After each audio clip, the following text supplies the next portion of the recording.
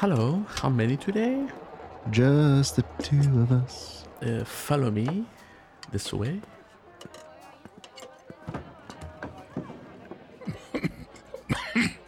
Oh, Chadbot. What? You're those gentlemen from the radio show, aren't you? Yeah, that's us. Gerald? Yes, Gerald. The cribbage guy. How's that going? Did you end up automating cribbage scheduling? I did. Things are going much better now. Did you just end up printing the sign-up forms and putting them on the wall? What I did was I made a mobile app with Glide. What? I set all my friends up as users, and now they opt into play sessions from their phones and get reminders before each game. Wow. Well, good for you, Gerald. It's great to see you. And thank you again for the advice. You didn't tell him to make a mobile app, did you? No, I think we told him to just keep it simple. You can scan this code to get our menu. Can I start you off with anything besides water today? Just club soda for me. Do you have any sort of fruity lemonade? Real sassy. We have a strawberry and a raspberry lemonade. How much is your strawberry lemonade? It's 2.35. Oh. How big is it? It's about, one of these cups like this one here. And refills? Refills, 80 cents. 80. Yeah? Well, do you have a smaller size? No. I'll just take water. Okay. What? Need me to spot you some lemonade money stats? Hey, my money don't jiggle. Can you pass me the coaster with the QR code thing? Gosh, I'm so sick of these. The trouble with looking at these menus on mobile is that they're so small. Do you need me to hold your phone out for you? Is it too close? Don't scan those QR codes. What's that? Those QR codes. I saw on the news you'll get a computer virus. From a QR code? Yes, it put a friend of mine in the hospital. Okay, Gerald. You ever used QR codes before? Like when I'm automating stuff? Yeah. I never have. You definitely see them a lot more now, though, right? Ever since, what happened. The pink eye outbreak. The old pink eye, yep. We ought to take a look at QR codes more. Maybe there's something useful we could do with them.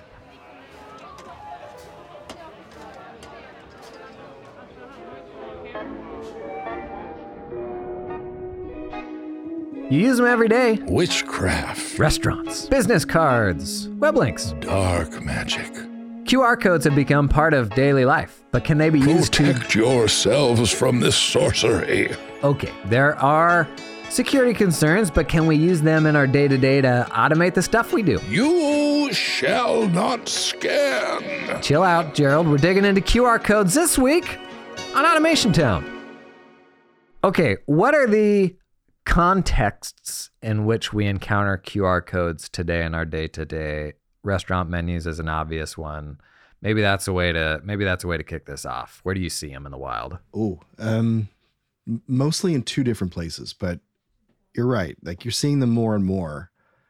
And like, do you remember a time when QR codes, they still kind of are the butt of all jokes, but do you remember when they were so the butt of all jokes and almost nobody was using them? They were apex butt joke. I feel like they were the thing before chatbots. Yeah. When chatbots like 5 or 6 years ago was like, wow, this is how everything's going to get done now. I feel like before that it was QR codes. Yeah. There's even a book that a guy named Scott Stratton made about QR codes, making fun of them. Shout out to Scott. Yeah, absolutely. Thanks for listening, Scott. Yeah. Like, where do you see them? Restaurants. You see them, Airbnbs or Verbos. That's how you say it, right? Instead of VRBO, Verbos, I guess. Couldn't tell you. Whatever. But for Wi-Fi passwords, I think you're seeing them more and more to connect to Wi-Fi if you're in a shared space or in a rental unit. Have you seen it any other places? It's used in a lot of marketing contexts, I think. Like I was sitting in a movie theater and it was actually humongous, like a third of the screen. It's like a little ad that rolls before the previews. And there's a humongous QR code because it's genuinely a better way of getting to a website, right? Like, yeah. You think of all the times we see URLs. How many URLs a day do you think you see? Yeah. And the friction of having to pull it up, type it in, especially as URLs are getting longer and more complex. That's a great use case for them, is just to be able to scan that thing and pull it up. Mm-hmm. Well, it used to be a time when phones really couldn't scan them unless you had a native app for it. Yeah. So I think that's really kind of what's driving some of the adoption too. You know, I want to just state the obvious. Like, I'm not anti QR code anymore like it was. Let's get that right out there. Yeah, 5 years. We don't want those people getting on our case. I like them a lot. They're good people. Used in the right circumstances, like your movie theater, it can be pretty useful. You see them on business cards too, kind of like where you're taking the physical world and you're trying to merge it with the digital world. You know what I saw the other day? Don't tell me you saw a QR code on an email signature. Oh, gosh. No. But you know the little, you're an Android guy. So little iOS widgets. I was chatting with somebody and I was like, yeah, I had to follow up with you on this and that. The guy whips out his phone and like in under a second, swipes over to his widgets, and one of the widgets is just a little QR code. And he's like, yeah, grab this. This has got all my details. I was like, that's really clever. Just on his phone screen. And then our phones touched and we had a little moment. And he's like, you don't have to touch it. You can just look at it with your camera. I was like, oh, sorry about that. Sorry about that. Yeah, like there's lots of uses. And like you can be super uber lazy too with QR codes and say, okay, I'm only going to use these for websites. And yeah, maybe if you send it to the right place, or to the same place all the time, and it's, you know, very easy to generate and you print it out, you're good. But I mean, QR code generation has gotten so cool. There's logos, there's colors, there's shapes. It's so cool. Okay, so one thing I want to interject here before we get away from context in which you see them. I stumbled into this when doing a little bit of research. So Alipay in China, Alibaba, that whole kind of thing, like evidently powers a huge percentage of merchant checkout stuff in person as well as online. But in 2011, they rolled out QR code based payments. And now in China, in retail situations, 83% of all payments are made via a mobile device. And that was actually as of 2018. So you're checking out, Alipay uses a QR code for that merchant that's at the counter. You scan it with your phone and that's how you complete checkout. You still get looks every time you whip your phone out to pay with stuff at the corner store? Yeah, it's weird. But like, isn't that like funny that that's not more of a thing here? Yeah. I mean, I don't know. It's funny. It's a little sad. I mean, it's we all carry our phones around, and it'd be nice to use it more. It is a little sad. Truth be told, I lost my physical credit card somewhere in this house 4 months ago. Can't find it, but I didn't cancel it because it's sitting digitally on my phone. So it'll show up once we clean this place or try to find it. But it's sitting on the phone, and I'm using it every time I use my credit card. So okay, so you were just getting hot on cool looking QR codes. Here's the thing. The coolest QR code I've ever seen is what Apple's doing now. Have you ever encountered this with like device setup? No. They have their own like proprietary, like unbelievably cool swirly pixel kind of matrixy thing that is like a digital thing on a screen, and you scan it. But it's like, it looks nothing like a QR code. It's like a pixel-based visualization that's moving, but it functions as a QR code. And I'm sure it's something that they just built themselves. But it got me thinking about like, man, like how cool can QR codes be these days? And I was poking around and it was like, oh, they could be different colors and slightly different configurations. But I couldn't find anywhere to generate something that was actually customized or cool looking. But I feel like in the wild, I've encountered some pretty awesome ones. I just don't know how to do it myself. We're not going to talk about the functionality of what QR codes do. We're just going to talk about making cool looking things. Okay, good. So you can turn over to Restoration Town if that's not good enough for you. That's right. That's right. I once thought about cheekily. Is cheekily a word? Cheekily? I don't know. Putting a QR code on the back of the RV as we were traveling down the road, and then having people scan it and just putting the words like, do not scan above it. And then like, see how many car accidents happen. See how many people like actually look at your company's website as you're going down the road. Then I realized, I don't know, sometimes I might not be a great driver or something and pass somebody and there we go. Let's call that company. So anonymity is probably better in those circumstances. Yep. But there are so many QR generation tools out there. And because this is automation based. Being able to do this through an API is par for the course for a lot of these apps. So if you want to make an API call to them, sometimes, like most of the time, it's free. And I've rarely found one that you've had to pay for, unless you want fancy kind of logos for them. Logos, the corners can be different shapes. The middle can be little diamonds or squiggly lines or nice little lines. Like there, if you Google or go to a company called qrcode-monkey.com, they've got some probably the best looking QR codes that you can get for free. It was QR Monkey? qrcode-monkey.com. It's one of them. They're all set up through Rapid API, and you can change things like, you know, the squares, the mosaics. You can have frames around them. Add your own logos. Yeah. And then you can just have different sizes so that they scale properly. It can be transparent. They can be colored. Logos in the background of the QR code. Like, they don't have to look just like black squares anymore. I'm surprised more restaurants don't do this. The uses for QR codes that kind of pop up that, you know, you kind of don't see in the wild very often are things like contact cards. Yep. You remember V cards? Like, oh yeah. Yeah. So you can use them to like have a V card show up. I think a nice one is actually an app redirection. So there is a actual kind of parameter in QR codes where you can bring up a page and it can either go to the Google Play Store or the App Store, depending on the device that you're on, or if you just want to show both options, and then the person can click onto it. You've got your app. You can bring up like PDFs, coupons, MP3s, videos, images, all kinds of stuff. And it's typically free. So I've used this at our house for Wi-Fi, put it up right like kind of next to the door, and just threw up a Canva template, and I typed in just Wi-Fi sharing as a search, and there's like 80 or 100 different Wi-Fi sharing templates for you to, you know, connect to that. It's like co-working places.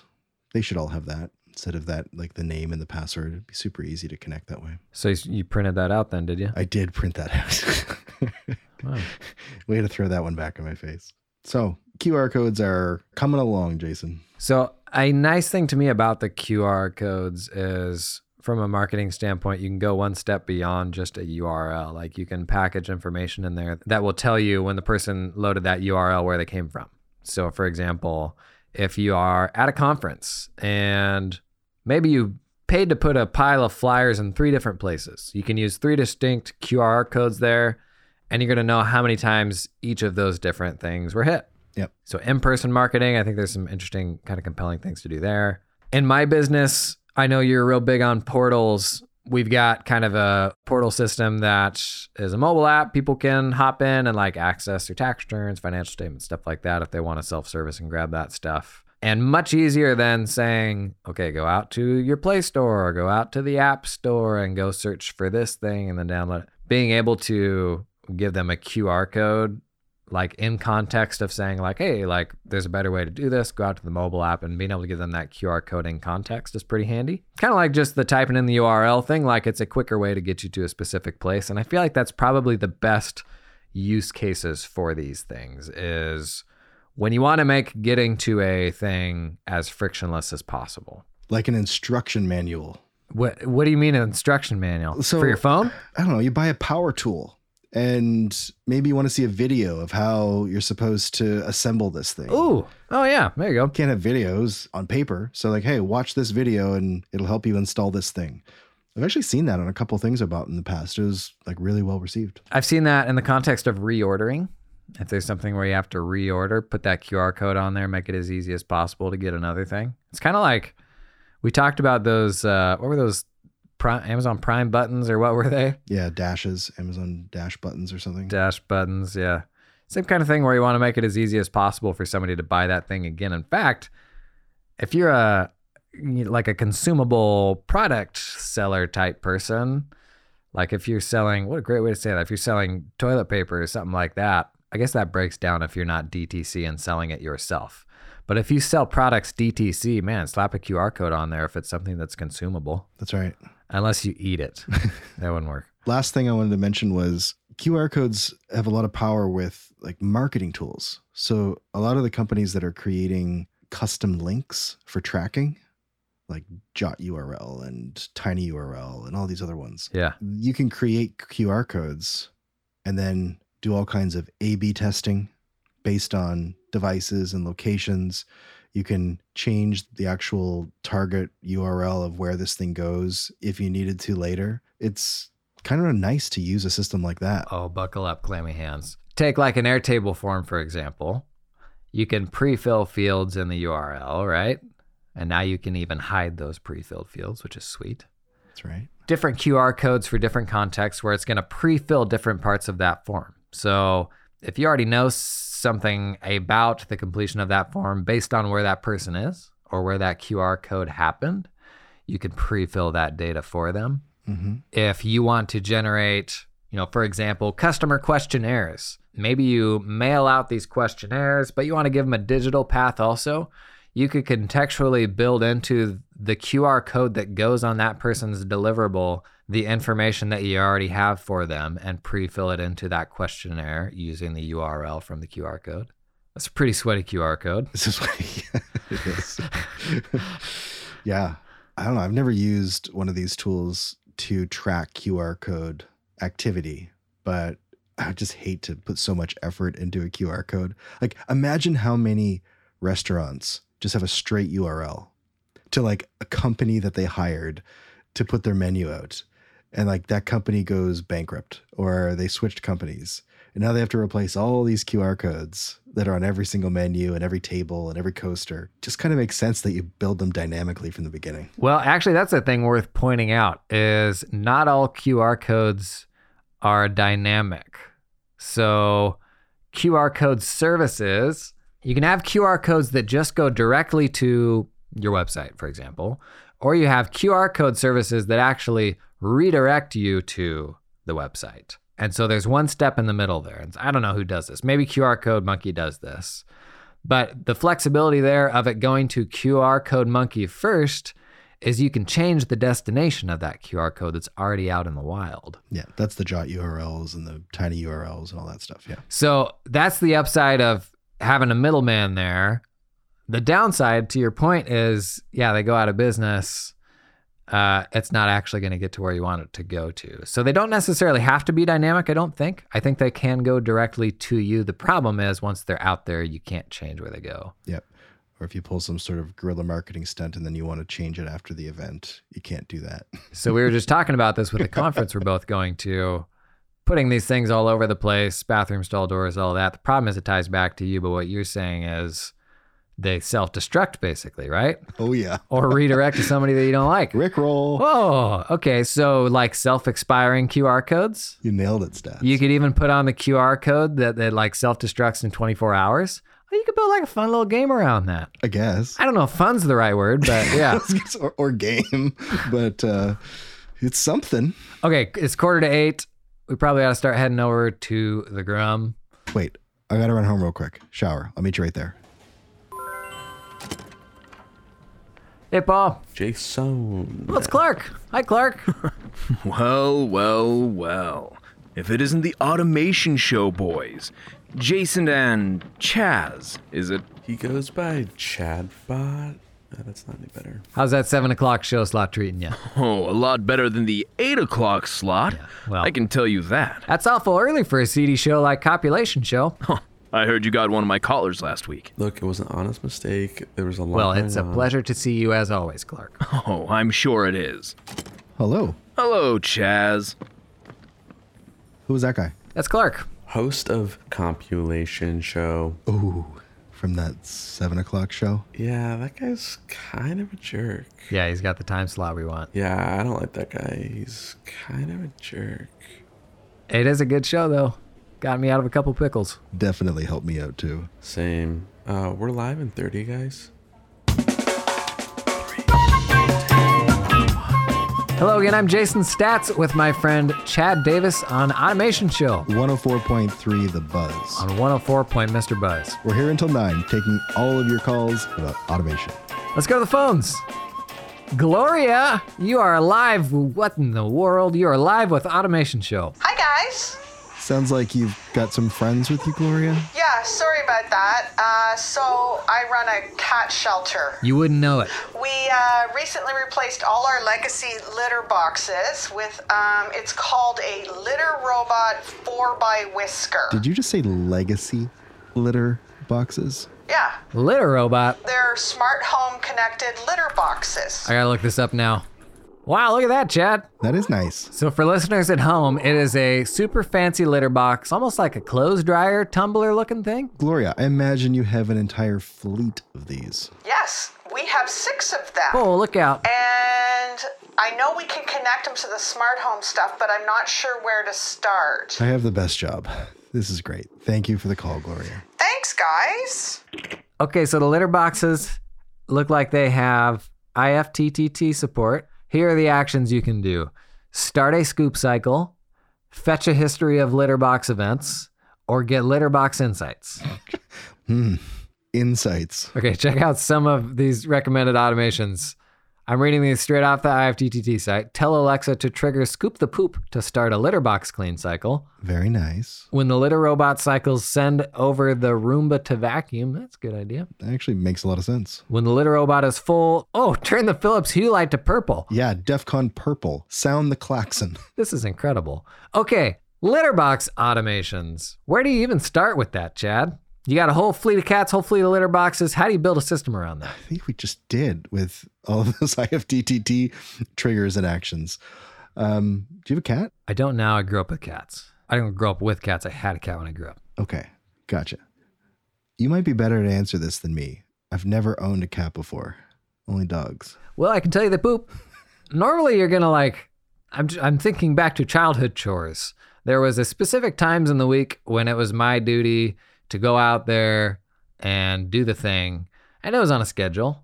So I don't know if there's any need to complicate it here, assuming the bigger your cat population, the more regular in aggregate they ought to be. So I would think that like a schedule ought to work just fine, unless, here's a problem. These cats develop favored boxes. So if you don't have an even distribution, that could be problematic. So a basic version of this is with IFTTT, just scheduling it like once at 8 in the morning, once at 8 at night, and then have Alexa read the insights to me before I go to bed. The problem is if you've got load balancing issues across the litter boxes, Right. And I don't know if there's anything that actually detects the need to scoop, or if that even happens, if that's even a thing that it does automatically. It's got to be. I suspect it would. It is. I'm on the site now. It says no scooping, automatic tumbling, sensors. So we don't need to tell it when to scoop, but we can definitely use IFTTT to build out the environment around what's happening. Mm-hmm. Oh, we could congratulate the cat with a series of light shows and videos of other cats, or I don't know what cats like. You've never had a cat. Let's go to our next caller here. Who we got? Okay, we've got, what a way to kick off the night. Jeff, you're on Automation Show Live. Howdy, boys. Howdy. So I run a small service business, and we're really leaning into no-code to be more efficient. Love to hear it. I've started pulling more of my team into automating, and my software bills are skyrocketing. I think we're being wasteful with how we're setting things up. Curious if you have any tips for minimizing the monthly operations you're using? Yeah, thanks, Jeff. Great question. It's especially hard when new folks are starting out. They're hacking things together, not thinking of efficiencies, and that stuff can get pretty spendy, especially if you have to pay for it up front. I know I'm guilty of this, Jason. Ooh, this looks shiny. I'll try it out. Oh, it's only $10. Feels like it's going to fix something. 45 days later, you forget what the name of that company even was, but the credit card charge goes through. Oh, yeah. And then the charge is actually the name of a different company, and you will never find what that software is. Yeah. Been there. I think I'm guilty of that right now. I think this is one where you start with spreadsheets, right? You mentioned this last time. It's the ultimate MVP. So how do I get my data into spreadsheets? Well, there's lots of API connectors. They all cost $5, $10, $15, $20, $40, $60, $80, 120 even. So yeah, I bet you if you looked into my API connectors thing in Google Sheets right now, there's probably 5 or 6 different subscriptions that are running that I never use, which is a really good reminder. Thank you very much, Jeff, because I think I'm going to go back and save some money now. But on a serious note, how do you track this stuff normally, Jason, when you're looking at your SaaS spend and your monthly spend on credit cards? I was waiting for that to come back around to Jeff's question, but yeah, I'll answer it. It's a big problem. So especially as your team gets bigger, one hand doesn't know what the other hand's doing. There's a lot of like tier waste too, where you're like on a tier that you don't need to be on, or some users need to be on the tier, other users don't. Honestly, like this is it's a big thing right now. I've actually seen dedicated corporate cards for SaaS spend now, where they will, for example, have a deep understanding of Dropbox's licensing, and they will manage that spend and say like, hey, Tina could actually go to this tier or that tier and like actually like advise you on ways you could optimize that. That's really clever. Yeah. In terms of like operations specifically for like a Make or a Zapier, like if those things are set up in very wasteful ways, they can consume 10 times more operations than they actually need to. And honestly, that's just something that I think I've gotten better at over time. You talked about this in the Make episode, Chad, how oftentimes you make something humongous, but there's a way smaller, more efficient way to make it. So in my business, nobody's allowed to put anything in production until I've approved it. So if you've got people that are new who are still learning, like the way I've got it set up, like there's an approval workflow so that Jim doesn't set up something that's requiring 3 times the operations that it needs. And that creates a teaching opportunity where you can look at it together and you say like, hey, let's change this, let's change that. Look at the before and after on the operations. So if I had a suggestion to Jeff, it'd probably be twofold. Track your software subscriptions. You have to somewhere, otherwise you forget that they're happening. The accounting system's the most logical place for that for me. And then second, just have an approval workflow with your junior team members to make sure those things aren't being put together in a really wasteful way. Yep, good advice. All right, let's go to the next caller. Patty, welcome, Patty. Hey guys, a question for you about API connectors. Sure. So I use Zapier and Make quite a bit, and I keep seeing new API connector tools come out. Yeah, seems like there's another new one out each week. I'm not sure if I should be looking into these. A few I've looked at have been cheaper, but I really don't want to transition my stuff. I don't want to worry about the data security with some brand new startup. How do you think about new apps like this, and at what point would you consider using them? What a great question. Thanks, Patty. Yeah, I see these like every week. Your Zapier, Make clones coming in, market keeps growing. Do you pay attention to these, Chad? Like, what's your thought on this stuff? I've got a product hunt feed coming in, and you can kind of keep an eye on these things. But to be honest, you can't tell half the time based on their name what they do. And when you do go look at it, I think the reservation is like, if something's working like a Zapier or a Make, there's got to be a real good reason to switch. And I think some of these tools, they come in either one of two ways: really high end with the support and some really cool features, or cheaper. And those cheaper ones, they might give you what you need on one app, but not even close to what you can get in Zapier or Make for all the other things you need. So it feels like a wait and see kind of moment. You see a lot of investment into some of these tools, and a lot of them will fail and some of them will take off. So my advice to you, Patty, would be sort of stick to what you know with the Zapiers and the Makes of the world. And if you run into some problems that you can't necessarily fix, or budget's a real issue, that's when you might want to look at something like N8N, which is free and you can try out. But again, these small ones, it just feels like it's the Wild West. How do you feel, Jason? Security is huge with these things because you're just implicitly trusting that you can just pump a ton of data through these things. So you got to know, I guess, the system and trust the system on the other side of it. Like you said, there has to be a compelling use case for them. I think a lot of them come down to cost, and I'm always really leery of the low cost systems. Like, are they, monetizing by selling data or something like that? It's one of those things where I have to have a level of trust in the company itself. And so I'm going to wait until it's a relatively mature company. It's got funding. It's not something that's going to disappear. And so I'm pretty leery of jumping in early on API connectors. Thanks for the call, Patty. All right, up next, we've got Jake. Jake, you are live. Hi, guys. Hey, Jake. We talked to you a couple weeks ago, didn't we? You sure did. How can we help you? Well, you see, I have a problem. Can relate there. Yeah. Yep, same. The problem I have is with you. Uh-oh. The whole woke, I'm going to automate everything mindset. Okay. It all feels disconnected.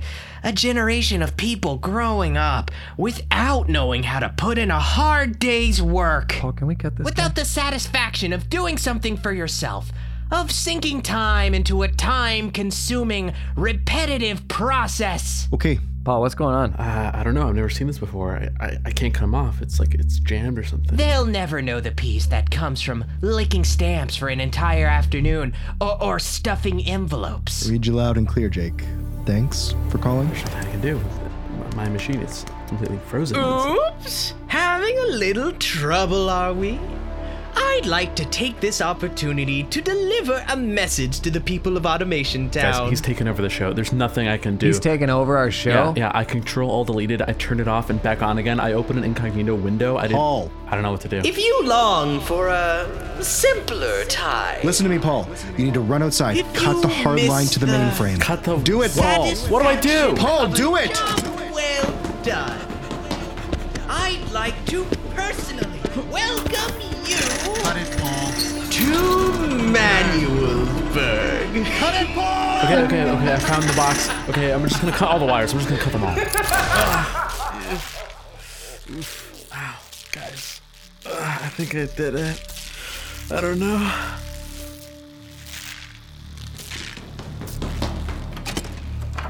I think I took care of it. What just happened? I knew I recognized that voice. You knew who that was? It was the mayor of Manuelsburg. The mayor of Manuelsburg, that was him? Jacob McCringleberry. Wow. Trying to convince people to move, I bet. To Manuelsburg. Who is it? Buzz. Did you hear all that?